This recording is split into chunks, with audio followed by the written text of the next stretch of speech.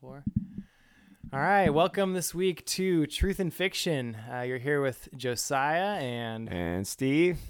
And we are talking about both of our favorite novels, Ender's Game today by Orson Scott Card. Right on. And it is a good one. And as a teacher, this is one that has a lot of appeal to young people as well. I think most people who get a hold of this book find something in it that they really like. So I think it's a good choice this week. Yeah, engaging on a lot of different levels there. Lots of levels, Whether sure. all you can see is plot, or if you're curious about the deep inner workings of profound literature, this one can satisfy all the way through the scope. There you go. It works shallow and it works deep. All right, cool. Well, the story is relatively simple, as a lot of times things are in literature. So we are thrust into a world where there's a threat of an alien race called the Buggers that are out there, and they're a threat to us, and everyone knows about them. And they have attacked once, and we need to make sure that we are ready for their next attack because it could very well be our last. So we are introduced slowly to a couple of people. One is Colonel Graff, the other one is a Major Anderson, who are on the lookout for somebody to shepherd them through this incoming war. We need somebody who can lead us through this thing. And they choose young. They choose someone that they can mold, and they have attempted to look at a lot of people and sort of try them out in a variety of ways, and they alight on a young man, very young man, named Andrew Wiggin, whose nickname is Ender. And he is the third member of a family. He has a sister who was also a candidate for being a leader, and so was the brother Peter, and we'll talk more about them as the story goes on. But it is Ender who has decided will be the one who's going to save us. So Ender gets sent to battle school as a young man. He's one of the youngest kids to ever go there, and through the course of the novel, he is trained into being a leader and how to fight battles, how to use his extreme intelligence to prepare to fight these buggers. And I won't get into too much detail, but there's some fantastic scenes in a battle room that is almost like a practice session, and when in zero gravity and all kinds of he's moved around, but he's also treated. The Graff and Anderson will do whatever they need to do to Ender to get him to be the leader that he can be. And sometimes as a reader, you will look at those things and say, oh my gosh, this poor kid. And even they say that sometimes. Man, we have to do this. We have to treat him this way. We have to put him in these situations where it's difficult. We're going to put him in situations where he's hated. We're going to put him in not just complex military situations where he's got to fight his way out of it and find a solution, but also how to deal with people. So ultimately, Ender becomes the leader, becomes one of the best leaders that the world has ever seen. And while he is training for the battle, his brother and sister are at home, sort of changing the world in another way through what Josiah and I kind of think of about as propaganda. But are we going to do spoil? I guess we will have to do some Definitely spoilers here. Spoil this. All right. So if you haven't, Ender is actually successful, but is actually one could say is manipulated into victory. Do you want to clarify that, what I mean, Josiah, as the spoiler? Or? I mean, we'll get into that a little bit more, I think, because that's one of the key, it's the key plot twist, but it's also the defining difference, I think, between the ethics of what Graff does and the ethics of what Ender does. Great. And it's really a profound difference there to do something knowingly or to do something terrible knowingly versus to do something terrible unknowingly. There you go. And how that plays out on the soul is significant. Right. So Ender is wins the battle, but like I said, he thinks he's still playing a game, hence the title, or at least part of the title. That it's all a simulation. Right. And when he finally does destroy the army and everyone's excited and happy, he says, "Whether people are getting so excited about this is just a game," and they say, "No, it wasn't a game. It was real the whole time." Towards the end here, you weren't in a simulation. These were the actual buggers, and you've killed them all. Yep. Good job. It's this amazing climactic moment. And then what's funny to me is that Orson doesn't finish there. Like that's the end of the plot in some sense, but the end of the story comes just a little bit after, as Ender's trying to deal with what he just did. He Right. kind of finds out all of a sudden out of nowhere, like, oh my Right. gosh, I just killed this entire race. Right. And then he, has this desire to redeem that terrible situation Right. a little bit. And he's a wonderfully, wonderfully complex character who undergoes tremendous change. So he's your, quintessential protagonist that is, I think that's, again, why the appeal is so high, is because this is someone that kids get, and I say kids because I've taught this to young people, but I think readers get really interested in him and are really right there with him the whole time. Yeah, he's a really good hero. I mean, so one of our first questions here, now that we've given a little bit of a summary, was, is Ender actually a hero? I mean, he executes the Xenocide, essentially, of this Formic race, and that's what they call them here in the book, the Formics. And so I'll try and remember to say that instead of buggers, because that's their sort of derogatory term. But not that it matters much. I doubt there are any around that'll be offended. But I get some calls. yeah. So Ender, he commits Xenocide against these Formics kind of unknowingly, and that's in many ways his saving grace. I mean, I don't think it is much relief to him, but a little bit. But the idea is that these adults who understood the ethics of what they were doing were willing to take responsibility for manipulating Ender into, and that was one of the key points as to why they had to use someone so young. Because for someone, and Mazer Rackham makes this point at the end, he says that, I was too old and too experienced to be to make the decisions that you were willing to make, and also Andrew Wiggin Ender was young enough to still, despite his incredible intelligence, just leagues above everyone else, he was still able to be manipulated into doing something that he would have never been able to do had he not had he known what he was doing. Right. And it was part of this magic place that he was at, which made that possible. So you want to explore the idea about whether he is a true hero? Right. Is he a hero or a villain, and why might... Yeah, especially knowing what we know after reading the whole picture, which is that the Formics probably weren't malicious. They probably would not have struck back against humanity, and they were not as much of a threat as they seemed to be at first pass. And knowing that after the fact, does that change what Ender did into, does that remove the heroism from it, I guess? Yeah, it's a great question. Well, I think we looked at it as from a very simple, before we start getting a little deep, as a hero, did he work hard? Did he do what he needed to do? Did he even suffer in some ways to get what he wanted? And was he successful in his mission and successful in his goal? Even though his goal was misstated to him or kept secret from him, was he successful in surviving all of the difficulties that Graff and Anderson put him through in order to prep him? Was he successful in molding an army? Was he a successful leader? Well, really, all they ever told him that he was supposed to be, and Ender knew this from the beginning. He knew that he was born because he might have the chance to be the leader of the army to defeat the Formics. And so, actually, from the beginning, he kind of knew that's what he was going for, and he didn't know yet what that was going to look like.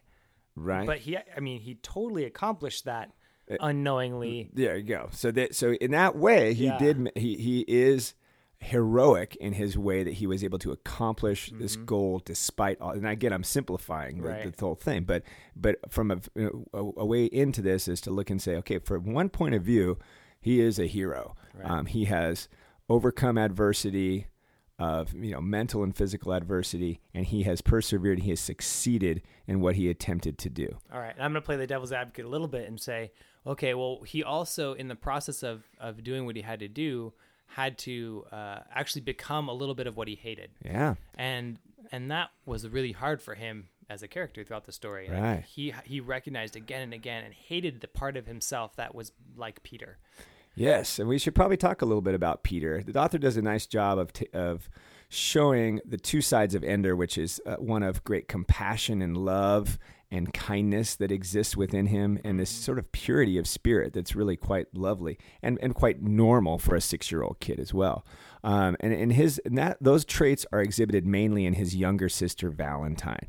But the contrast of that, which is sort of this masochistic and this sort of almost violent and angry. Sociopathic. Yes. Absolutely no caring whatsoever about what anyone else thinks. Yes, is exhibited in this in the older brother Peter.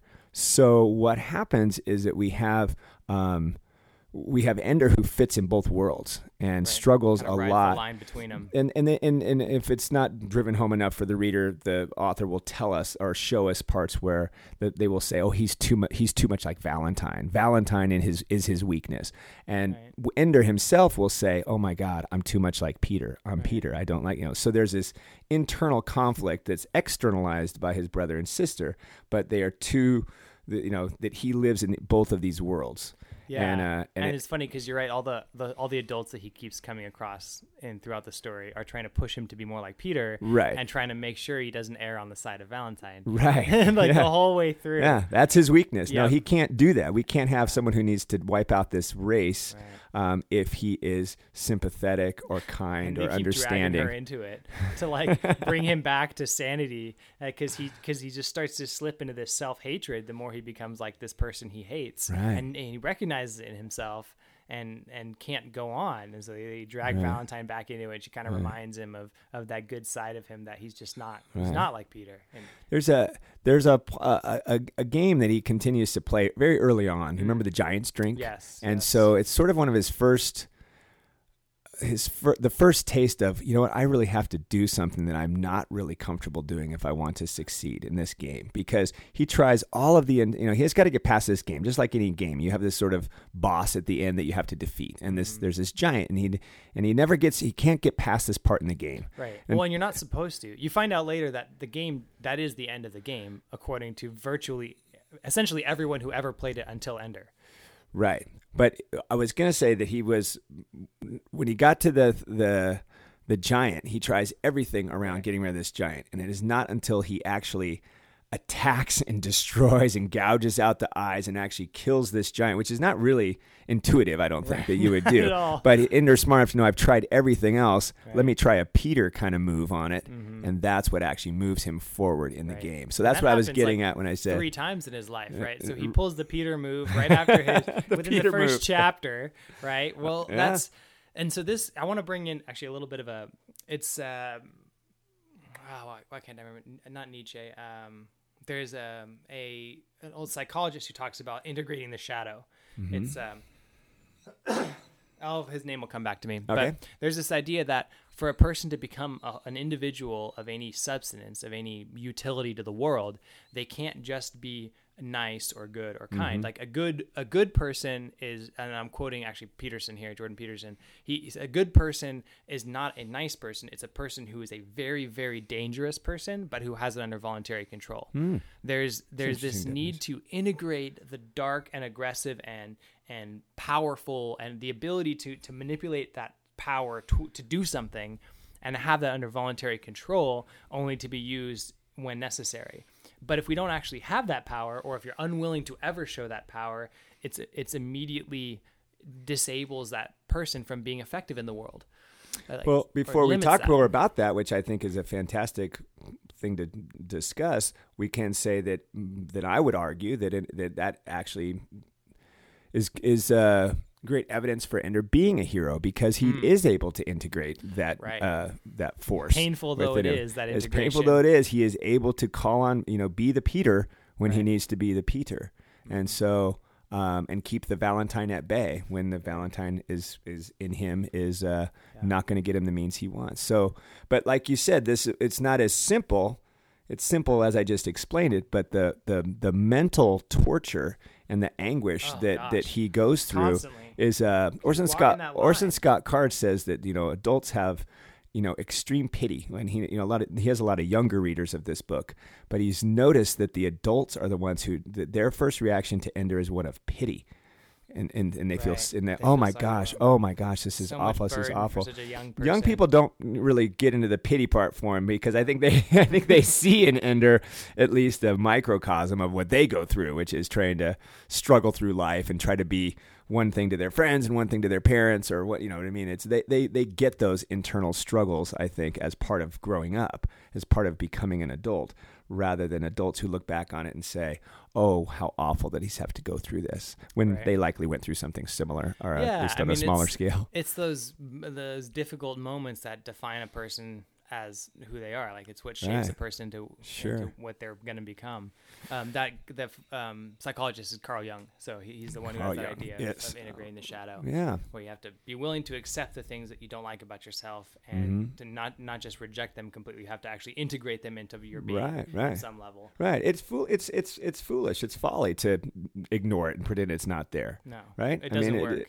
So it becomes a dragon within yourself. Yeah. Your only hope really is to integrate it and to actually use it as a tool instead of denying its existence or fearing it or beating yourself up that you have these dark thoughts or different ideas. There's kind of an interesting moral, I don't know if it's a question, but there's an assertion there that is made that it is not the darkness within ourselves that makes us bad people. Like, it's not necessarily that, it's what we choose to do about it.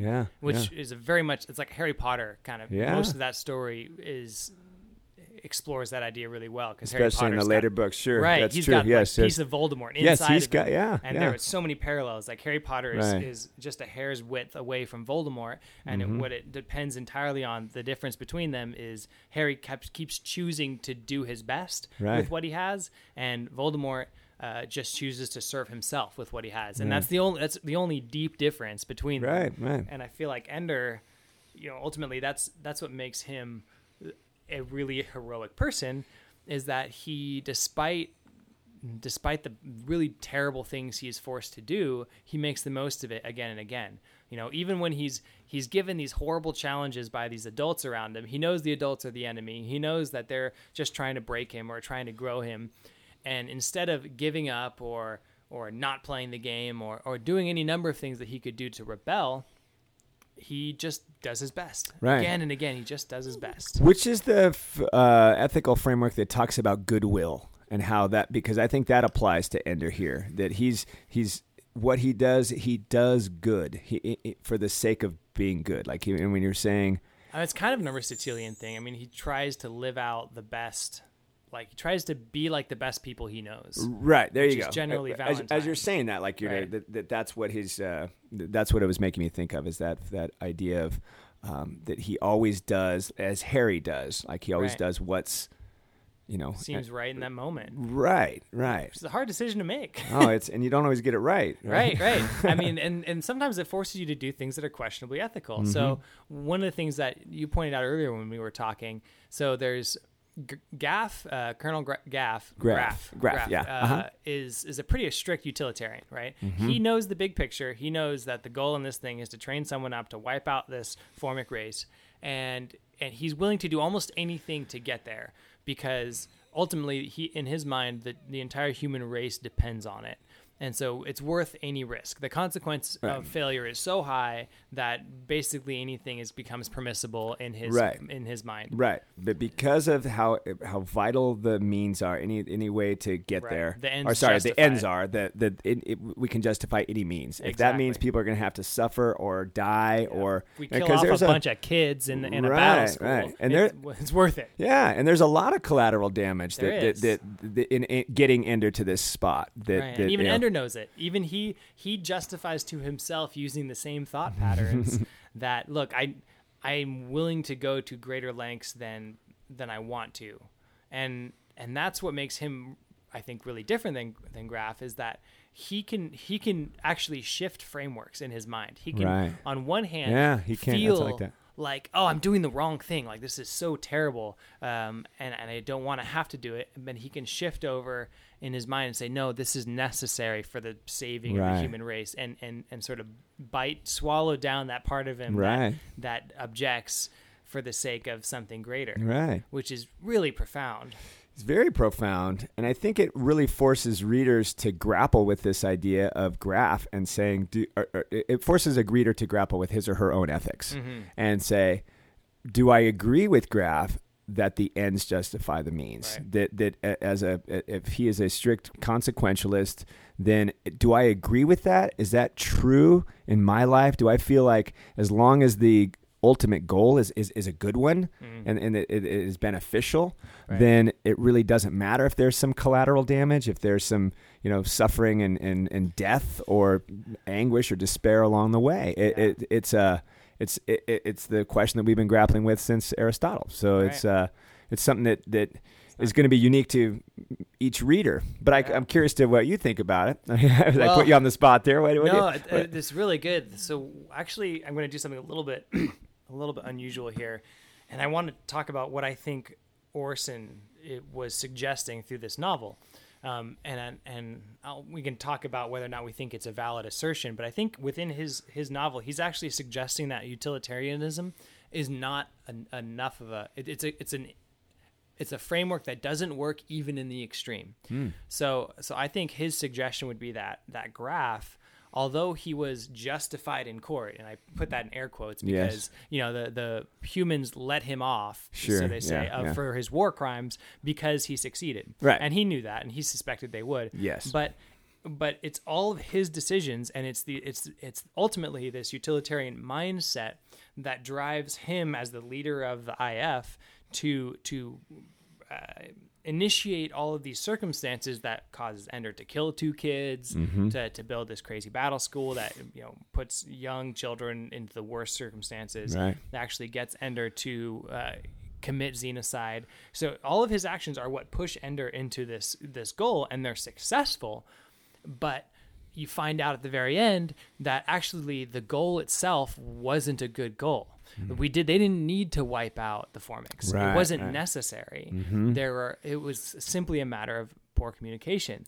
And that maybe if they'd have put the same effort into getting Ender or someone like Ender to understand them, be sort of an interpreter. Exactly. Or something like that. It could have been avoided. Right. And so his, I think, total conclusion at the end is that although people will accept a utilitarian defense of horrible actions and justify the means actions, ultimately you're worse off. Because I think in the end, humanity and Ender are worse off. I think that is completely justifiable, and there's lots of evidence in the text to support that assertion. So I would say that is an absolutely valid interpretation and very, very likely. And that's tough because, it's these existential crises that are often the biggest defense of utilitarian sort of ethics. And maybe his suggestion is, okay, maybe something Aristotelian is the better way to go. Maybe something that's a little less consequentialist, a little more thinking about the now, the here and the now. How can I make the best decision I can in the moment? Because that's more how Ender works his way through all of these problems. His choice to save the queen at the end is essentially just that. Yes, he could kill her right then and ultimately rid humanity of the risk of this other species, which is probably, and for humanity, the safer thing to do for sure. If not definitely the most ethical. But he is set up as the hero, and he is set up as a redemptive Christ figure, even by choosing to take this being in to give her the chance to rebuild an entire race. And I think, and I agree completely with what you're saying. I also think that he is doing that as a way to sort of redeem himself from himself as well. That is, if we've done something terrible, there is often a natural reaction to try to right that wrong in some other way. I've harmed someone here. Let me try to help someone over here to try to maybe cancel that out or even that out a little bit. And so there's that very basic thing that's happening as well within Ender. I think that he's, I've done this horrible thing. I knew I was doing this horrible thing. Well, he didn't really know he was doing a horrible thing, but He had the suspicion. I think that once it gets there, like you said, he kind of knew that his goal was to be this leader, and he's smart enough to know that being this leader does not mean being a good person. I know that Josiah is a big Lord of the Rings fan, and there's someone was talking about Tolkien the other day and was telling me about how in Tolkien's, see if you agree with this, Josiah, that in Tolkien's world, a lot of times that it ends with there's battles and then someone ends up ruling a kingdom, and there they have, and they've gained the kingdom and they rule forevermore. But he never goes into like what kind of rule that had, like what the rulers or the leaders had, and were they successful? Like, he leaves it there. And George R. R. Martin from Game of Thrones says that if you look back, the good people are often really terrible leaders. Like people who are just like nice people. He said something like David Frost or something. There's a character in it. They threw out this name. I didn't recognize the name, so that's probably way off. But anyway, and I was like, oh, that's a really interesting concept, that the best people are really not your best leaders. Mm-hmm. And so when I'm thinking of, like, in Game of Thrones, the first king who's on the throne who ends up getting killed or while he's out hunting isn't a very good king. He's too amiable. He's too agreeable. What's his name? Robert. I don't remember his last name. I was wondering if that would ring that. Yeah. So I don't mean to take us on a bird walk, but you made me think of it when you said about.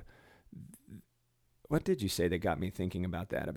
I guess I was thinking about that being a great leader does not necessarily mean that you're a great, like, that you're a nice, good, kind person. Yeah, kind. Good people don't often make good leaders. No, I mean, that comes back to integrating the shadow idea. Yeah, like, absolutely. someone who's a nice person is rarely an effective person.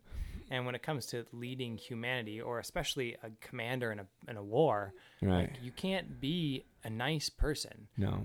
Graf and Ender both knew that when they were Graf when he was training Ender, but Ender when he was training up Bean and the rest of his little army, he knew that he couldn't be their friend. Right. That Graf talks about how they're going to surround him with enemies. Right. In the very early chapters, first chapter of Ender's Game. They say, well, we are saving the world, so let's take him. And they're going to surround him with enemies. And they're going to make his life a living hell. Right. But that's what it takes to bring people to their best. Right. And so in times of war and existential crisis, you need people at their best. Right. And so, again, whatever means necessary, right? Right. I think it's interesting that Graf, Ender realizes, and he's young, and this is early in the book, but he's like, oh my gosh, I thought he was my friend. He was really kind to me. He brought me up to this battle school. He was treating me so well. I loved this adult. I thought he was my friend. And then Ender has this realization, he's not my friend. But there's a line from Graf where he's talking to Anderson and says, the kid's wrong. I am his friend. Yeah. I am his friend. I want what's best for, that. Yeah. I'm trying to make him into the best, so maybe that's justification or self-justification on Graf's part, but I thought it was an interesting that Card uses that in the novel. No, I am his friend. There's a really beautiful parental insight in that, and I've seen parents fail at this. I'm a young kid too. I mean, I'm 28. I'm getting ready to be a parent. But as I think about parenting, I very often think about the challenge between raising a child in a life that is comfortable and good and quote unquote happy, and raising a child to become what they are most capable of. Is my job as a parent to raise a powerful, effective child, or is it to raise a child who's happy and lives in a comfortable, pleasant life? And those two things don't always. I mean, they're in conflict more often than not. Yeah. If I'm going to try and raise a powerful, effective child, I actually need them to be exposed to difficulty. Absolutely. Exposed to hard things. Right. They have to build up their own autonomy, and that's just hard to watch. Yeah, and what you'll find is that there's a natural human instinct to protect your child from difficulties and harm and things that will cause them distress. Where the irony is that those are probably the best things for a child. Especially in this world that we live in right now that is fundamentally really safe. I mean, the world we live in now is safer than it's ever been in the history of humanity. In our million years of recent history, the world has never been so friendly to human life because we've made it that way. We've whipped it. Babies don't hardly die anymore. We pretty much, most people are going to survive well into their 40s or 50s unless something crazy happens. And that's that's just unheard of. Throughout human evolution, we're struggling against the forces of nature in ways that were likely to kill us very quickly. And so there was no avoiding the difficulty that would create a powerful person back in the day. Right. Now, you can actually avoid discomfort really effectively. Oh, yeah, for a long time. Oh, yeah, you can give a kid an iPad and they can miss their whole childhood. and all the things, all the difficulties and the stresses and that, the that struggles are that real. would shape them into a useful person. We see in the past 15, 20 years is that this idea of helicopter parenting or protecting a child from even the slightest bit of discomfort, getting cut from a soccer team or getting a bad grade on an exam or something like that. Like we can't have that. We cannot have that. And what we're seeing is that when these kids get real adversity, they absolutely crumble because it's almost like an immune system that has not been built up. Yeah, it's an anti-fragile idea. Right. So protecting a child, which again, I understand is a very natural instinct. Nobody wants their child to, when your child is crying and is upset, parents, you feel it profoundly, totally. and you want to stop that. You don't let an infant cry, right? Exactly, right. It's you want to protect the newborn, right? But if you look at and then there's myriad examples of wealthy people who have given their kids every bit of privilege, and those people that have never had to work for anything, that everything's been given. Those are some of the worst human beings that I've ever come across in my life. It's true. Yeah, right. It's really true. They're because they've never had to struggle, and they've never had any kind of adversity, and they have a sense of entitlement and a sense of superiority, and it's a really and then again, when challenges come or difficulties come up, they're ill-equipped to handle any kind of adversity that requires them to sort of think for themselves or do something that is because they just have not had that kind of there's training. no resilience there. Zero. Yeah, and that's very little, I should say. But yes, and I think at any point in a life, someone with the will to press on and grow and try hard can actually, again, like they can find that growth in themselves when they inevitably get struck by something, because soon we live in the world's not perfect, and sooner or later we're going to get hit by something, but and people who deal with that well, they grow, and people who don't. But there are opportunities, and I think that's got to be one of the big takeaways of this story, is that despite the questionable ethics of what Graf was doing, the method of growing someone into their potential is valid. Right.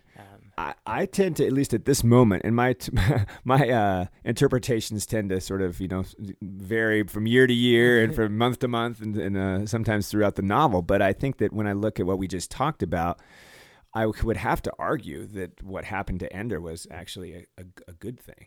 Yeah, as far as his personal development. Yes, yeah. that was that helped him become the best person he could be, even though, despite all of those difficult things. Yeah, and they were very difficult. We shouldn't de-emphasize them. Totally. I mean, we're talking about, and it's not like I'm not really, and this is the tricky part with this idea of anti-fragility, is that and parenting as a consequence of that. I'm not saying that it's ethically okay to subject your kids to horrible things for the sake of growing them. Like I don't know where that balance is. I don't understand that. I think when I look at the Christian religion, God is a character who far more often than not doesn't remove the difficulty from his people. He grows them in Egypt and brings them out of slavery into a desert. And he takes them out of the desert after 40 years of wandering into a quote unquote promised land that was full of giants. And then he tells them to go in, but not actually wipe everyone out, because he wants to leave the struggle there in the land so that they don't get soft and fall apart. So, if God believes it, then we've got to go with that, exactly. right? Well, I'm not exactly God, so I have a harder time walking that line. But that's a great example there of exactly what we're talking about. This idea that struggle is absolutely necessary and real. That's why I kind of jokingly said, even God says so. So yeah, that's definitely a part of it. Struggle is real. I want to just there's this thing that. There's this moment in the novel where I think it's in the game, in the imaginary game. In the battle room or in the Giants drinking game? Sorry, in the Giants drinking game. After he gets past the giant, he shows up in this room and he keeps seeing Peter Wiggin in the mirror. He keeps seeing the brother, and it's just tearing him up on the inside, because he doesn't want to see his brother in himself. Right. But it's a part of it. he only ever finally gets past that point when he kisses the snake.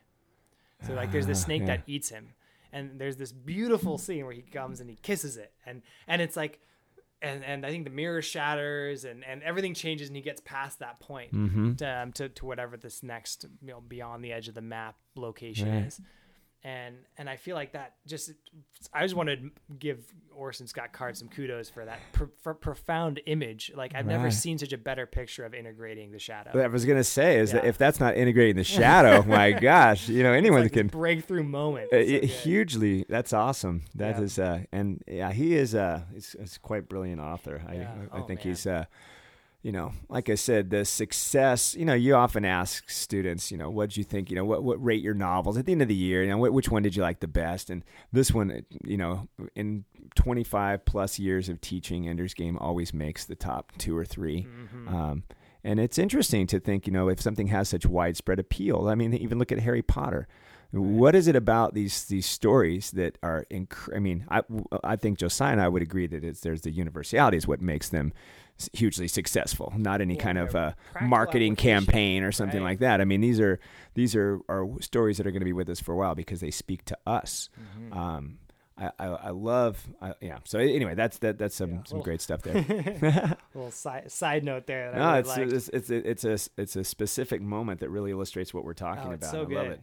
There's there's this other line that Ender, I think it was when he was floating on the raft talking to Valentine out in the middle of the lake, and he's telling her that these people that he beat, and he has a hunch that he killed the 2 boys who fought him in previous years. He has a hunch that he killed them. He doesn't know for sure at that point, but he suspects it. And what he tells her is that he recognizes in himself his ability to be destructive, and how it's actually tied to his ability to understand them on a deep level. And when he understands them completely, then it is that he loves them. And that's this line that he says. Yeah. He says, I understood them completely, and it's when I do that I love them. Right. And there's a couple layers to that I want to mention, because there's the assertion that love is what results from understanding, and that's, I feel like you can't overstate that in our world, because we live in a world of a lot of screaming and very little understanding. Very little understanding. I agree. And we're doomed to be creatures of limited understanding. I mean, that's what the Oracle of Delphi says about Socrates. When someone asks him, who's the wisest man on earth? He says, well, Socrates, because he knows that he does not know. And that's, the beginning of understanding is that humility and recognition that we're just not going to know. And so that's on one hand, that's important to be aware of. That, okay, I should take everything that I come across with some humility and recognition that I'm not going to understand it completely. I might have some idea, but not much. And someone else is going to have a different idea, and that they probably know something I don't know, and that's worth listening to. But also that the deeper the understanding a person may have of someone else, the more love is possible, even if that person is the enemy. Yeah. And that might not even, mean, if you understand them and if you love them, you might still have to act against them. And it doesn't make it any easier. It makes it harder even. But that's what makes for effective, concise action. When it came down to it, both Ender's conclusion about both of the boys that he ended up killing was that ultimately that they're the kind of people that have to be killed for the good of humanity. From a consequentialist, from a consequentialist perspective, and so maybe those are justified actions. And especially in light of the fact that he didn't intend to kill them, he just needed to eliminate them. They needed to be stopped. I think it is important that it isn't purposeful. You know what I mean? Right. And both, it's not a purposeful murder. Right. It's self-defense with the goal of eliminating that person as a threat. Right. That's those are the people who should be in jail. They're gonna cause problems. I want to point out that I agree with your assertion about that. That if we understand and we seek to understand, that is incredibly beneficial. I'm thinking of so many examples in our world today that if that were the goal, to seek to understand instead of the bombast and the shouting and the the othering that we do, if we did that. But I want to point out that one of the reasons why Ender is so successful at that is because he also has a high degree of self-awareness as well. Yes, and I think that far we more have so I think that self-awareness is equally important of understanding who I am and why I think the way I do and where my beliefs came from and where I have conflict. To me, as an educator, that is one of the things that I try to sort of slide in under the radar. You know, I don't directly teach self-awareness, but when you grapple with literature, you are experiencing some self-awareness. Why I think this, boy, he thinks something different. Why do I think that way? Right. What Especially has shaped me to be class where right? talking about And so self-awareness emerges, but understanding oneself, know thyself is I mean it is huge, and I think is the might be a precursor. and we have and look at Ender, look at the retrospection that kid had, or sorry, not retro, the introspection. My apologies. Mm-hmm. Look at the interest. I mean, he is as self-aware or as striving for self-awareness as any character I've ever come across. Right. And Harry Potter is another one. That right. that what's going on in Harry's mind is, who am I? Right. And maybe that's part of what Graff was trying to force into Ender by isolating him, because when you spend a lot of time in isolation, you have to struggle with your own inner questions. Right. I mean, even the fact that he finds his greatest moments of peace when he's out on a raft in the middle of nowhere, in the middle of a lake, that all his answers are in his head. So that, I think that's and his answers are that he doesn't have any answers. There you go. I mean, that's kind of the beginning of seeking to understand, is the recognition that you don't know. Mm-hmm. And Ender, being the most brilliant individual in humanity at this point, he is the first to recognize that he doesn't know. Yeah. He doesn't know himself. Right. He doesn't, and he seeks to understand other people. Right. And that was what ultimately led him to be as successful as he was in whatever he went after. I love his. We digress a little bit from serious topics, but my favorite part of the story in high school, and then again rereading it recently, I love how he looks at the battle room and immediately sees how all these tactics are only marginally effective.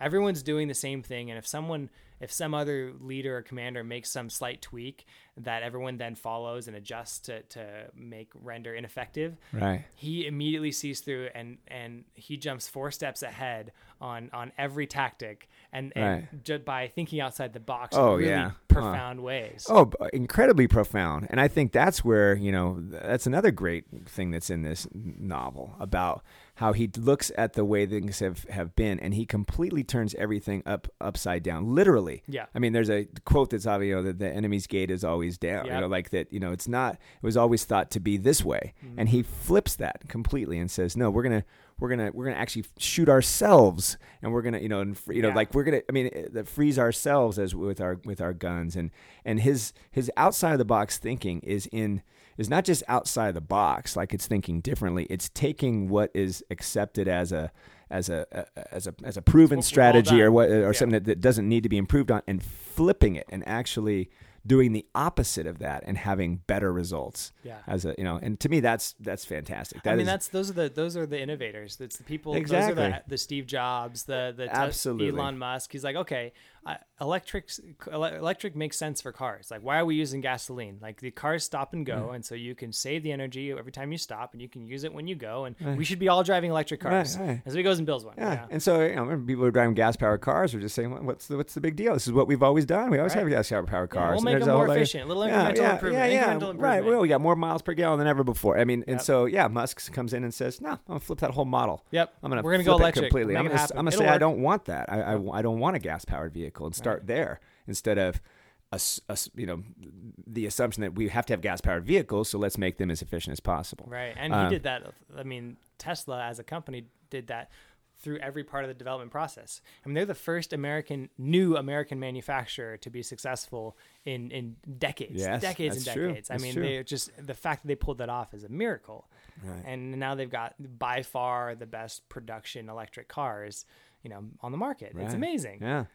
So there's that outside the box thinking and that flipping existing paradigms as a way to move forward is certainly part of his, what makes him a Steve Jobs or an Elon Musk of his time. Think how tough that is to be a leader over the top of someone like that, though. Like him as a leader over Bean, who is the same kind of character, right? But another protege. It's so difficult to deal with someone like that properly because all of a sudden they're going to be shaking everything that's going on the whole way through. Oh yeah. Of course, that's anti-fragility. So what's going to come out of that is better than what you had before, but it's just uncomfortable. Yes. Yes. I was thinking too that and this is, and as you read the novel, it's so exciting to see, because with every success that he has, someone else is there to just tweak it even more. So we're going to make it more, okay, you figure this out, and we're going to continue to challenge you and throw things at you where it gets almost to be like absolutely impossible.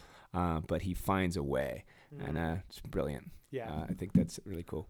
Sorry, I had to take a quick break there, but we got on this tangent about integrating the shadow, and Steve, you were just saying something about that was really profound. I think that it just strikes me as an incredibly profound concept and simple in its understanding. This idea that we have darkness inside of us, and that the embracing of that is so much better than trying to pretend it's not there, or to fight against it. Yeah. So embracing rather than killing or ignoring. And I was thinking back to Shakespeare in Hamlet, where he says, the queen says at one point, he's telling her what a terrible person she is, because she married her husband's brother, and he's going after. It's not a good scene for Hamlet. He's being very mean. And the queen says, "You turn my eyes into my very soul, and there I see such black and grained spots that will not leave their taint." So she looks inside herself and she sees darkness. Now, many readers have said, well, there's evidence that she was complicit in this killing of the king, that there's the evidence right there. She's got darkness in her soul. And I had a professor one time tell me, someone mentioned that in class, I think it was. And I'll never forget, the professor said, "Oh, really? Well, what happens when you look inside your soul? Do you not see any black and grained spots? Because if you don't, then I'm considering whether you're human or not." And it was such a great line. Like that is not evidence of wrongdoing. That's evidence of humanity. That you look inside your soul and you see darkness. It's pretty profound that Ender can look inside other people's souls, see the darkness, and be okay with it and love them anyway. I know. That's fantastic. I think it's wonderful. I think it's that's to me, thanks for bringing that up today, because I think that you could look at that and really get people to grapple with that. And I think it's such an important thing to grapple with and to really consider and think about. It's a really common theme I've seen in literature, but in movies as well, where you start out with a character who's a bit naive and a bit ambitious, but they don't.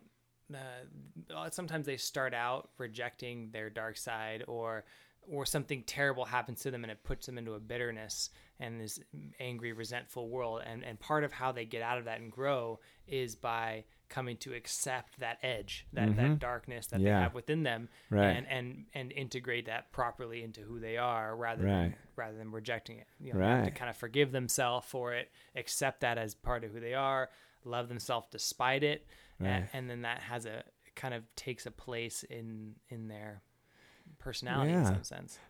I was thinking about some, that a lot of people who are creating some content now are exploring that. And, some of our best protagonists are ones that we do see that. In the old days, we had the hero that could do no wrong. He wore white, and he was good no matter what. Classic Superman. And the heroes that I think we look at, Odysseus is a good one. We talked about him earlier on, Josiah and I. But Odysseus doesn't have a lot of great. I mean, there's some bad qualities that he has. Oh man, he's not a good guy all the time. He's arrogant. He's a braggart. He's a little too sure of himself at times. Not but he is. So he is one who embraces the darkness. But I was thinking about how the converse works as well, because when you look at some content that's being released now, we have villains that are not necessarily stereotypical villains that are all bad. So do you see what I'm getting at? That the idea that there is goodness that exists in within darkness, right, is also there, right. because there are some pure, Darth Vader like characters, but there are, you get a Thanos out there where it's like, right, they're there making you go. really terrible dark decisions, with a sort of pseudo justifiable ethic. Right. It makes for an interesting character to struggle with, right? Because intuitively, like, everyone recognizes that Thanos is the bad guy, right? There's no question that he is, sure. and therefore shouldn't be admired. But the fact that on the surface, at least, it looks like he has an ethical justification for his actions that seems reasonable. Yeah, that's a profound thing that people, and to move outside of the fictional realm, that people in our world who have positions of power and leadership might be doing things that on the surface seem justifiably ethical, but really what's under the surface of that, if you go a little bit deeper, like with Thanos, what's under the surface of that is actually a profound megalomania.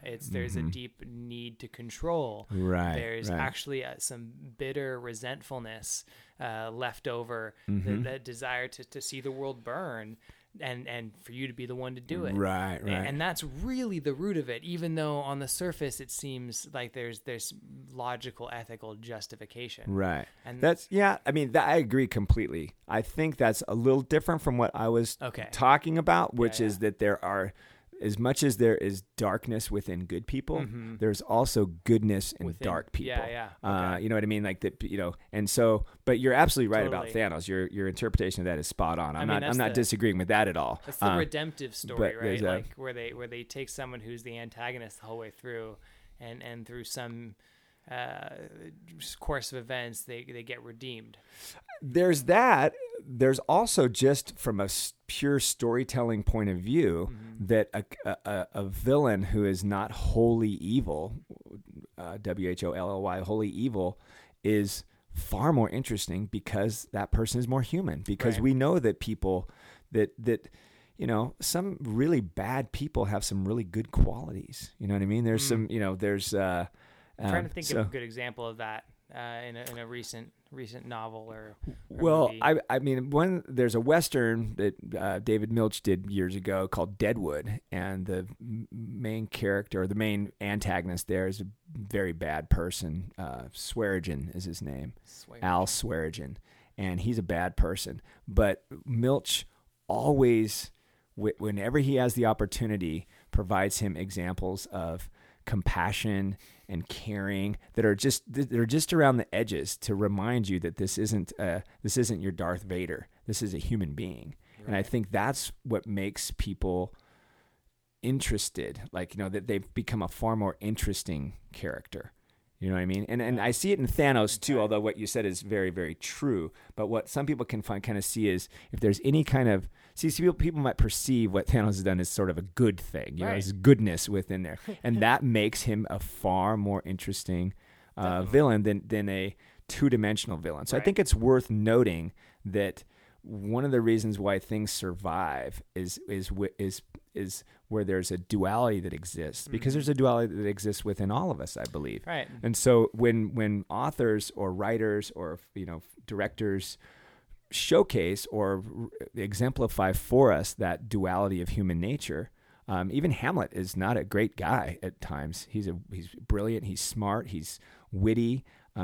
But he's also, it can be a jerk. Dark character. It can be, he treats people terribly and things like that. So, but I don't look at him as like, oh, let's judge him as he's a bad guy here and a good guy here. I look at him as he's a human being. Right. That's exactly what a human is. It's a real story that way. Exactly.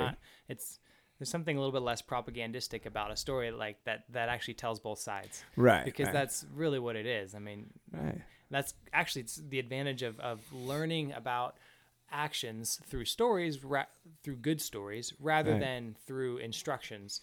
Because I can tell someone to be a good person, like Pinocchio with the cricket who goes off on his little moral rant at the beginning of the story, and tries to describe morality within a couple of sentences. You just can't even do it. It's silly to try to be dogmatic about morals and ethics, but if you pay attention to these stories and these characters, especially the good ones where you see the conflict within these individuals, you can get such a more rounded idea of what it means to struggle with appropriate action. Right. And we need to struggle with appropriate action because life's full of complicated gray decisions. Like, absolutely. Oh gosh. Yeah. No, these stories that are with us are the ones that stay with us, really do speak to that struggle. I believe that thoroughly. There's this line. The line separating good and evil passes not through states, not between classes, nor between political parties either, but right through every human heart. Beautiful. It's from the Gulag Archipelago by Alexander Solzhenitsyn. Wow, It's that's just brilliant. nice. line. Wow, how did you pull that one out of there? Oh, That's a it's nice one I've heard summation before. a nice summation of what I was just talking about. Thank you for clarifying it with a great quote. But anyway, that's one of the reasons I'm excited about talking about great books like. And I think I'm going to put Ender's Game up there with some of the great pieces of literature. I think it's wonderfully profound. I want to talk just a little more before about something we hit on earlier with Ender's Game. Sort of looking at, I made the assertion that perhaps Orison was justifying, or he was making the suggestion that the utilitarianism is not a sufficient moral grounds for xenocide or for the actions of Graff, that maybe what Graff did was wrong. So maybe humanity did the wrong thing while Ender was doing the right thing to the best that he could. There's a couple lines towards the end where Valentine is talking to Ender, and she's explaining to Ender, trying to help him feel better about what he did, because he's just tore up on the inside for destroying this alien race. And she talks to him about she makes a point about the value of being's life, the value of sentient life. She makes the claim that it is the connections of love between sentient beings and the breadth of stories that could be told by each and every one of them that is what makes life inherently valuable. And that's what separated them from many of the Formics. So in the Formics, you had a will within the queen bee, and then she had all of her worker bees that were more or less automatons. They had some ability to work independently of her, but it was really only one story to be told. So they were large in number. They were really one in being, right? Exactly, one in being. And when you have a large number with only one in being, there are no stories. Or as Valentine says, there's only one story to be told. Right. And so she implies that it's just as worthwhile, or better even, to have more individuals who are expressing their freedoms and their will and their desire and their love for each other than it is to have one individual expressing itself. And that perhaps that was even a worthy trade. It was a terrible thing, but it was perhaps a loss of something, perhaps unto gaining something better, which is humanity expanding into the universe. And that was in a world right now where, there's groups of people who want to call humans a cancer upon the earth. This is a very optimistic perspective, that perhaps humans are capable of better and capable of improving what is around them and growing out of it, and not just destruction. And that Valentine's an optimistic character. Right. Despite her time with Peter. I think it's I like her. I think that's important that the placement of that is towards the end of the novel, as as far instead of in the beginning or in the middle. You know what I mean? But that's because beginnings and endings of novels and movies are incredibly important, right? That's where we get our the setup. Yeah, and so to have that there, I think probably gets very, very close to what we've often referred to as authorial intent about what Orson Scott Card was attempting to do with that. I think I think I agree with that point of view. It's beautifully said. I think that where we naturally run up against discomfort about that idea is that we are saying that one sentient being, that one queen, doesn't matter. I mean, just because it's just one, and so we're back to this utilitarianism. It is, but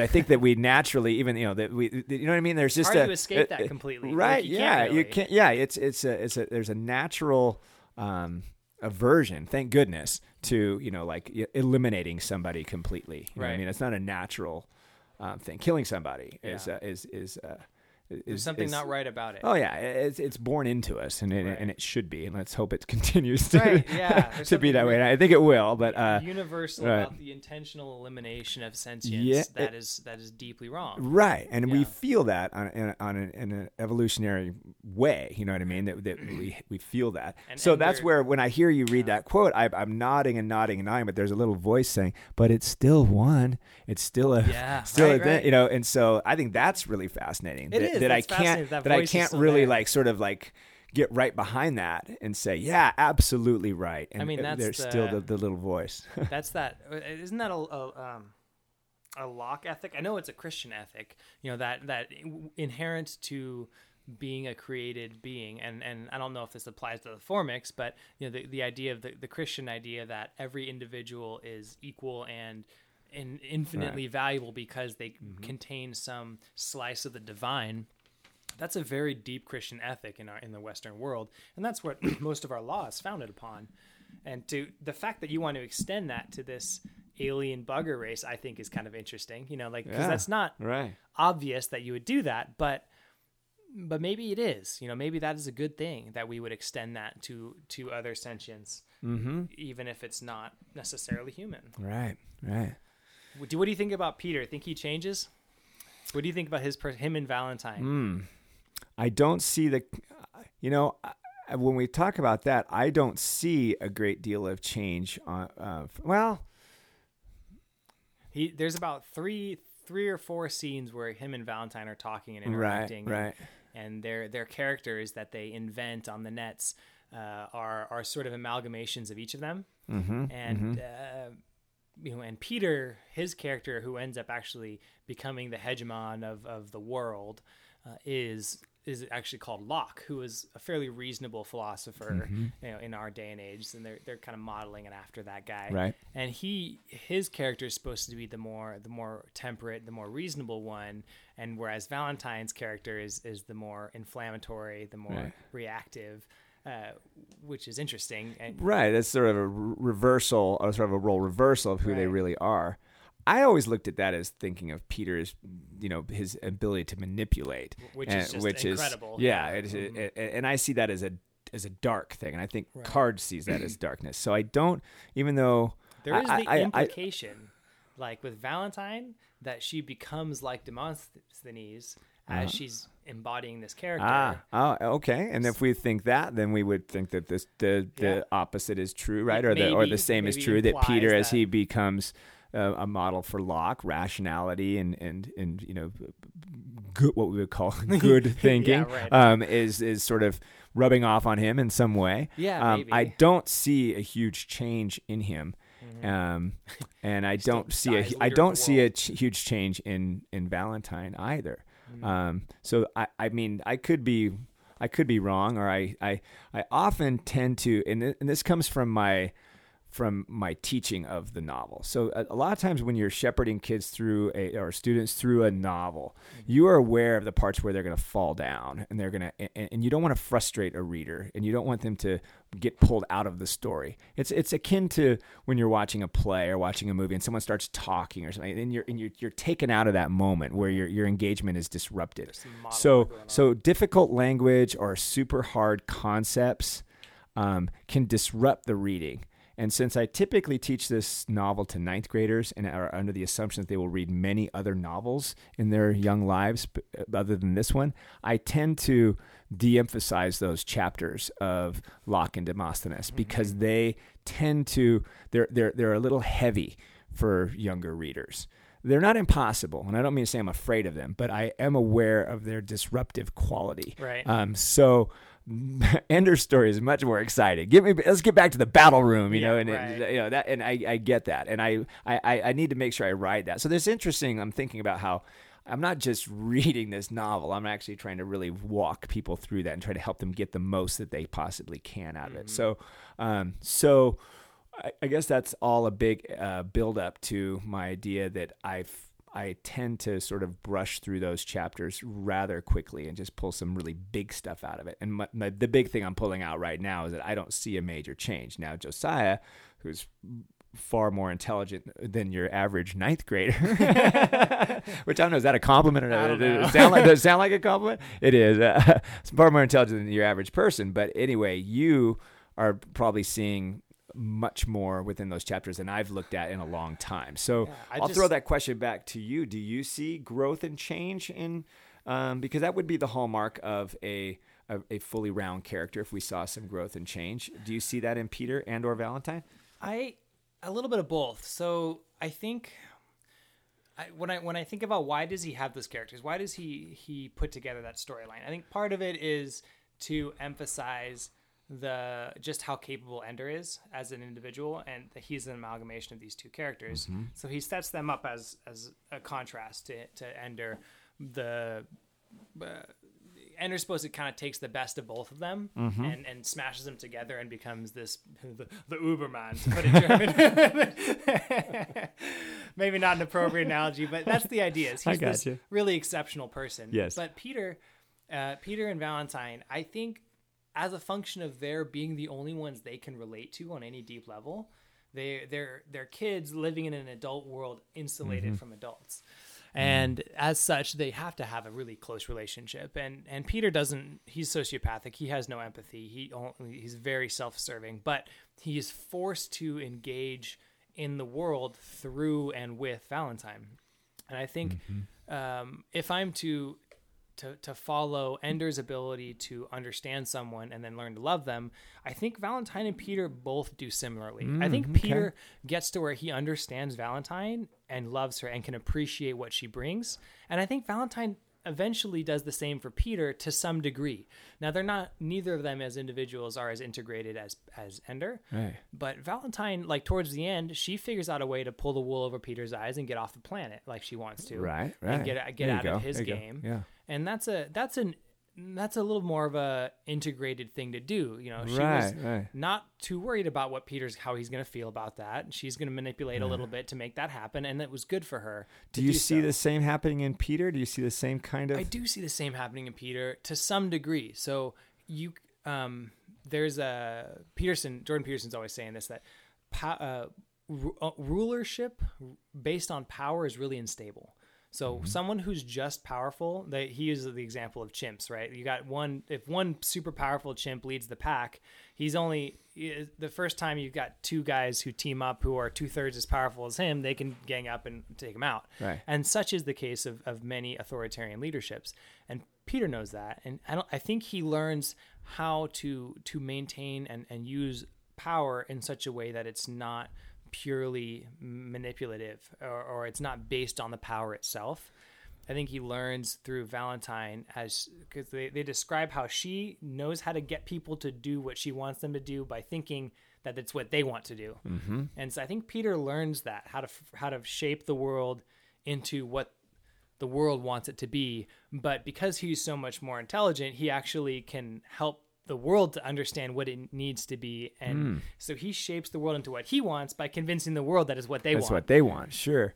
And so, maybe he's no Ender. He's no Valentine. He's no kind, empathetic person. No. But in his cold, predictable self-interest, he actually can do what's best for the world because it's still what's best for him. Luckily, right? Luckily, right. Yeah, He made it through his childhood phase without killing anyone.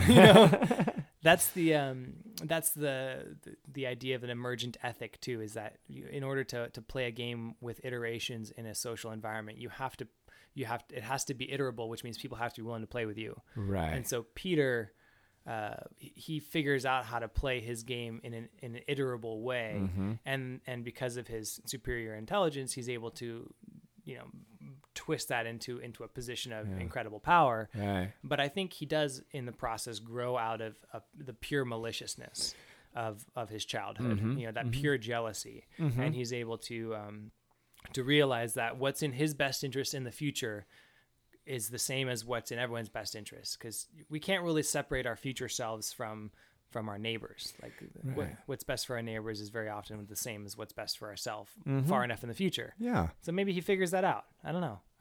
I like to think that there's hope, that he Yeah. is presented hopefully. Well, there's also this idea that he's growing, that they're aging, right? Right. I mean, and it what's was probably Peter, like, very 10? likely helpful for him. Yeah, just a few years older than Ender. Mm-hmm. And so so this idea that he's actually just growing up and perhaps having to emulate an adult and fake out what it's like to be, and he fakes out people really well. He's a very Right. convincing adult on these On the nets. So on the nets, right? Helped him to grow and become less of a child, less of a, that's a childlike, simplicity of trying to, force, Ender into playing buggers versus aliens, and I'm gonna just the typical Just inflict pain. because you yeah, can. right. Yeah, he's a little rough in the beginning, kind of a sadistic Very character. yeah. And I do believe he does grow out of that. I'm not sure if that. I mean, it's likely that's because of a self-awareness or a forcing himself to be with Valentine in a Right, way he some of wasn't her before. Yeah, influence, or it could be a natural aging thing. There's a very violent book and movie, A Clockwork Orange, where it's this guy's violent, dark evil, and and the book has 21 chapters, and in the 21st chapter, he sort of renounces all of that and sort of says, it's just stupid. How dumb. And he sort of the author has talked about that and said, yeah, we grow out of things. We age out of behaviors. And sometimes, that what we think is so like permanent and so defines somebody as a child, people do, at least according to Anthony Burgess, that people do change and that we do evolve naturally, like just by, in his case, becoming an adult, this magic age of 21. Now, an interesting sort of side note to that is that when Stanley Kubrick made his film of that novel, he does not include this 21st chapter that is one of like redemption and sort of. Oh, really? Yeah, he ends on chapter 20, and it's an English book. It's written in English author. He's not American. So, but in the American version of Clockwork Orange, there is no 21st chapter. Huh. And so we Americans Oh, want to hold interesting. on to this, like, he's evil through So they and got through. reprinted in the U.S. without that last chapter. That's right. Oh, Yes. wow. So that's it wasn't until many years later that Burgess said, "Here, let me reissue the book with the way I wrote it, with the 21st chapter that you Americans cut, get. and that Stanley Kubrick Interesting. decided not to use." So that's actually lots of good stuff in that one too. But Yeah. Kubrick's movie has made it into a little more of a cultural phenomenon, just Right. because it was so horribly violent and so just ridiculous. Yeah. At any rate, I guess where I was getting that. So I wanted to come back to what you were talking about. We were talking about the possibility of change and growth, and I would agree with you that we see that in Valentine, and I would agree with you that we see it in Peter. And I had just pointed out that what I just talked about, just to sort of point out that perhaps that's just a function also of getting older. Yeah, and, right. That could very well be it. And growing out. A lot of time passes. A lot Right. of experience. Right. What do you think is the significance of the speaker for the dead? Sorry to throw a tricky question out at you, because that's like you were saying, the beginning and the ending are really significant. Right. And the very beginning is this line of Graf and this other guy he's talking to, who are tackling, or they're talking about Ender, trying to decide if they're going to initiate him into this really difficult chapter of his life, where and they're trying to decide, okay, is this justifiable? This poor kid, we really like him. I've been watching through his eyes, listening through his ears, and he's the one. He's the one. And Graf says, well, we're trying to save the human race, right. so let's do it. We're saving the world after all, Yeah, so let's exactly. go with that. So we're not worried about it. But then it closes out with this really gentle chapter of Ender becoming this character who is presenting people in an honest light, not like history does with rosy glasses, or not like even an anti-history does where it vilifies a character.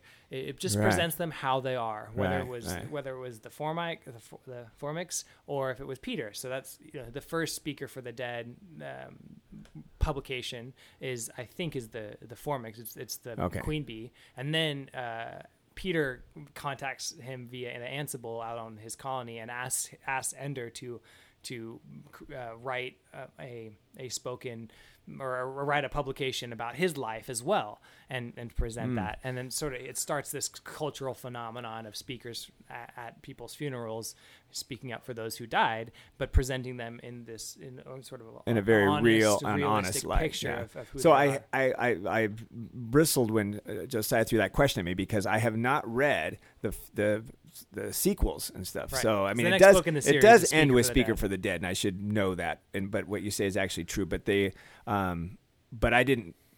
I don't know the plot or the story of Speaker for the Dead. And then there's Xenocide or Xenophobe or something like that. Yeah, Xenocide and Children of the Mind, and there's a few others. And it just keeps going. Yeah. Well, it would be interesting for me. I'm surprised I've not read it all these years. And many of my students continue on. Once they are assigned this one, they'll read these other ones on their own. I read a whole bunch of these afterwards. Right. So they sort of pull people in. I tend to get a little, I know that there's trilogies and things like that, and series are very popular, but I don't know. Maybe I'm just too, ADD or something, but I can't stick with a story that long. You know what I mean? So even I think The Hunger Games is a great story, and I read The Hunger Games and I enjoyed the Catching Fire. And then, my son's reading Mockingjay, and I'm I'm kind of done with with Katniss Everdeen, Right. and I didn't even get to a logical conclusion, or I just sort of lose interest. I do that too with shows, where all of a sudden I'm just one day I decided I'm not interested in them anymore, Right. So. Well, and heck, if I figure if you're not interested in it, then there's no point to reading or watching it, because it's only what we're interested in that we remember or can engage with on any level, and that's where the growth happens when we fight with it, engage with it. And I'm not advocating bailing in the middle of trilogies or stopping shows on episode 4 or anything like that. But that's just a personal thing. But at any rate, so your question though was, what do you think? What do I think about that? This idea of Ender being this speaker for the dead. Yeah. Now I look at it as we talked about this earlier about how I feel like Ender is looking for a personal redemption, that he's done something. That he's done something wrong or bad, and that he would like to make himself feel better. I'm really simplifying it here, but it would be better if he could sort of do something to counteract that. If I sort of counteract something bad with something good. And I think we've already explored that a little bit today. But that's where I see Speaker for the Dead. I think it's more of an obligation that he feels rather than a I'm going to do this because it's going to make me feel better. Do you think there is true redemptive value in speaking something honestly? Or is that just kind of a cathartic release to get it out there?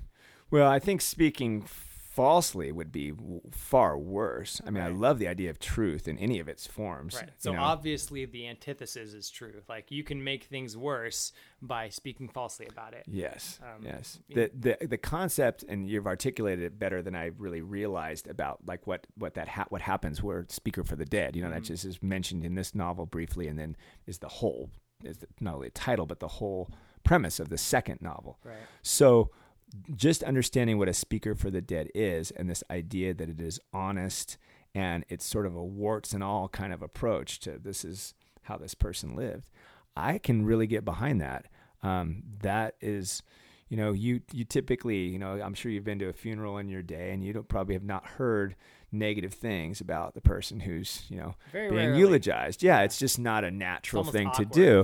It is. It's almost like, wait, we don't, but that's not true. Those people that we're eulogizing and that we're remembering, weren't saints, Right. and yet it honors them on some level. Right, we do. We tend to do that, and I don't want. And I'll say I'm gonna be the first one to say that I'm not gonna be the guy at the funeral who speaks about the negative qualities of somebody. Sure, So right, it's not it's not like I'm saying, oh, we got to change that. Yeah, which is kind of a strange thing. I mean, that's what makes that different than Peter asking him to write his eulogy is just not quite the same thing as to be a speaker for the dead. Right, and so that's So the author advocating for that, which I believe he is advocating for that, this pure truth, right? Is it? Is a difficult one for people to grapple with. Difficult for me to grapple with. I don't even know if I want the truth spoken about me at my funeral. Well, there's something. Let's remember my good qualities, please. You know, Right? don't have the Josiah in the back. I just want to let you know it wasn't all that great. Well, maybe that's. I mean, maybe that's some of the hint as to whether or not Peter really changed.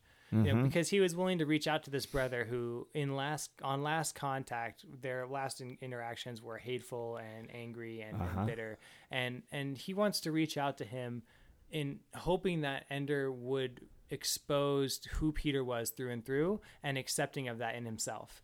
So, you know, maybe that's evidence of Peter really having been integrated, you know, but integrating, instead of integrating the shadow, integrate some of the light. Right. You know, and then also being accepting of where he's come from.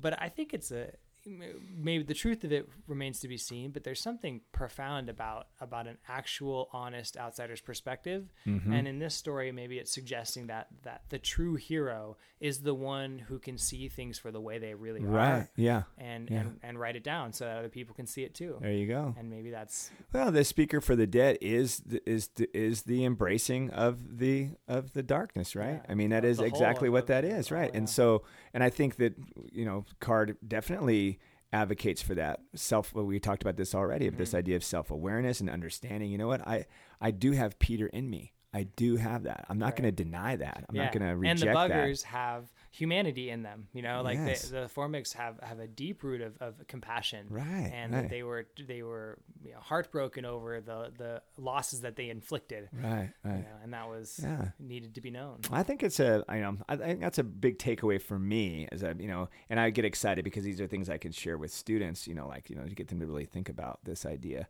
that we are a combination of Valentine and Peter. All of us are. And, you know, we might be rising in one area, and I think that also evolves over time too. But to say that people are wholly good or wholly evil is false. Yeah, and so I can like when I said it very simply, but I said I can get behind truth in all of its forms. Like any way you can tell truth, I'm behind that, and I'm fine with difficult truths. And sometimes. Those are the biggest ones where we can grow the most, is when we confront difficult truths. Like, people don't like to hear. I remember that girl when she asked of that professor, and he told her to look in her soul and sort of questioned whether she, you know, and she was a little offended by it. Yeah, rattled. You know, like, that just sort of threw her off. She's like, I'm a good person. What are you talking about? I don't have darkness in my soul. And he just told her she did. Right. and so, you know, so yeah, it's so again, I'm all for hard truths, because I think ultimately we should recognize that. And again, like I said, that I keep coming back to this, but that's why we are drawn to these stories, because they are us. Right. Because that's us. Right. You know, that, you know, we can go back to Homer and look at Odysseus. And, you know, when I've ever approached that story, that epic, I've always said that Odysseus is us. His journey is our journey. It's a metaphoric journey, but we've all had sirens in our life. We've all had Charybdis and Scylla in our lives. We've all had, I mean, the things that he goes through are things that we go through. Absolutely. And so it's, and you know, he's as a hero of that story, he presents a way for us to, you know, if we haven't gone through it yet, it can give us a little bit of forewarning about how to deal with the things that we will go through. Right. I mean, and that's Ender too. It's like, you're going to be presented with challenges that are above and beyond you. Right. Is the right thing to do to bail on it, or to leave, or to say, I'm not good enough and just quit? It's like, no, like Ender says, just do your best. Right. Do your best and do it again and do it again and do it again. So you can't do it anymore. Right. And it's messy. Yeah. And it's not always great. You know what I mean? It's not always like, going to come out how you want. Exactly. That's hard for people to grapple with too. Like, if I do my best, I'm going to be successful. It's like, yeah, maybe. Yeah, let's hope so. Not. That's the best case scenario. But you can do your very best. And it can all go to crap. Right. So that's a hard truth too for people. So again, that's the truth in all its forms. It's, right. That's life. It's complicated. That is. And I think that when we accept that, and I also think that makes us less judgmental of others. That if we understand that there's, Most people are trying. Right. And that perhaps this person is really trying to do, what they believe to be right. And, and this sounds almost cliche now, but there are really, truly, in my opinion, far more things that unite us than there are that divide us. We focus, especially nowadays, on the things that divide us as we talk about political parties and things like that. Right. But if those two people were stuck together on a desert island, they would realize, oh my gosh, you're very much like me in a lot of ways. Well, it's hilarious too how in this book that the day after the Formics get defeated, there's immediately war breaking out on Earth. And if it weren't for what Peter and Valentine were doing to manipulate their way into power, the world would have just fallen apart. That's right. I forgot about that. And that's a big omission on my part to forget that actuality, but that's true. Yeah. I mean, the only reason that Earth was united was because there was this great existential threat to them. And immediately all of these battle warrior kids who were under Ender's command, they all went home to their own individual nations and became leaders of armies and command, and immediately were used as tools against each other. And it's like, so sad. Yes.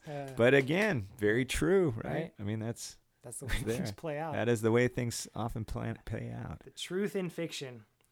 So as we're wrapping this thing up, if you could, I know you had a pretty good summary takeaway there, but if there's anything that you feel like we can offer to our listeners as really practical ways to apply some of the ethical lessons out of this novel, is there anything that stands out to you particularly?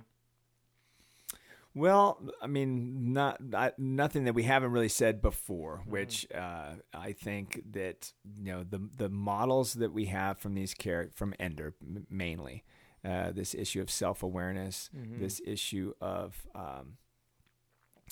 so self-awareness and self-knowledge, but also an incredible amount of empathy and understanding. Those are things that are going to be ethically right, no matter what. I think if we go back to Aristotelian ethics, this idea of prudence, temperance, courage, and justice. Right. I think he exemplifies all of those things, and I think those are great aspirations for all of us. If we aspire to do the right thing, to be, And temperance is a big one too. We haven't talked about that too much, but this idea of, there's such potential for humans to go wrong by giving into excesses, excesses of, lifestyle choices, you know what I mean? Like food or drink or you can go wrong in the extremes. Right. So temperance is a very underrated virtue. But we have Ender exhibit that as well. You know what I mean? In everything. All the way through. And the prudence just means making the right decision at the right time in the right circumstance. And he treats his different soldiers like, I understand this person, so I'm going to do this here. And then in this issue of courage, it's great. The things that are the opposite of that are, cowardice and recklessness. And those are things that are admonished in the novel in a variety of ways. So I think, like I said, it might sound too simple, but just say, hey, do the right thing. Try to be do the right thing in the moment as best you can. As best you can. Yeah. And I think that would, if everybody, decided that was the way that they were going to try to live, I mean, I think we'd see profound change in our world. Yeah. So that's probably my takeaway. It's a good takeaway. I mean, heck, you can't go wrong following that advice. What about you? Do you have what's your biggest takeaway from, the novel? I think in terms of like real practical insights that Orson brings up, I love the way he demonstrates the struggle of a person trying to integrate their shadow, and the value of that. So I go back and forth between these two. The other one would be the anti-fragility, like knowing that it is the difficulties in my life and that are subjected to me, whether I'm at my will or not. It is my willingness to tackle difficulties head on that will actually grow me to fulfilling my potential. And the world needs us to live up to our potential. Like the world is difficult and complicated enough such that we need individuals to rise to the best they can be in order to for the world to move on, like to grow and progress. And so it is only through being submitted to challenge that happens. And so not the advice there is, I don't want to hide from discomfort. I don't want to hide from challenge. I don't want to build a life of wealth so that I can insulate my kids from discomfort. Like none of that is worthwhile. That's only going to hurt me in the long run, hurt the world in the long run. And then there's that idea of, if I want to be a person of influence or power, or if I want to be a person who is effective in anything, it is essential that I have both Valentine and Peter, and I'm okay with both. I can love myself while I exemplify both sides of that, and to struggle and be okay with the inner turmoil that it takes to harbor those opposing forces within myself. Yeah, come to peace with that. Yep. Yeah. Those are wonderful takeaways, and those are definitely truths in fiction. Yep. Well, it's good talking with you, Steve. Looking forward to meeting up again here soon. I think our next work of fiction we're going to tackle is The Pirates of the Caribbean. All right. The first one. Great movie. There's a lot of fun stuff in that. Hit something a little lighter. I'm excited. Sounds great. Look forward to it. Catch you next week. Bye-bye.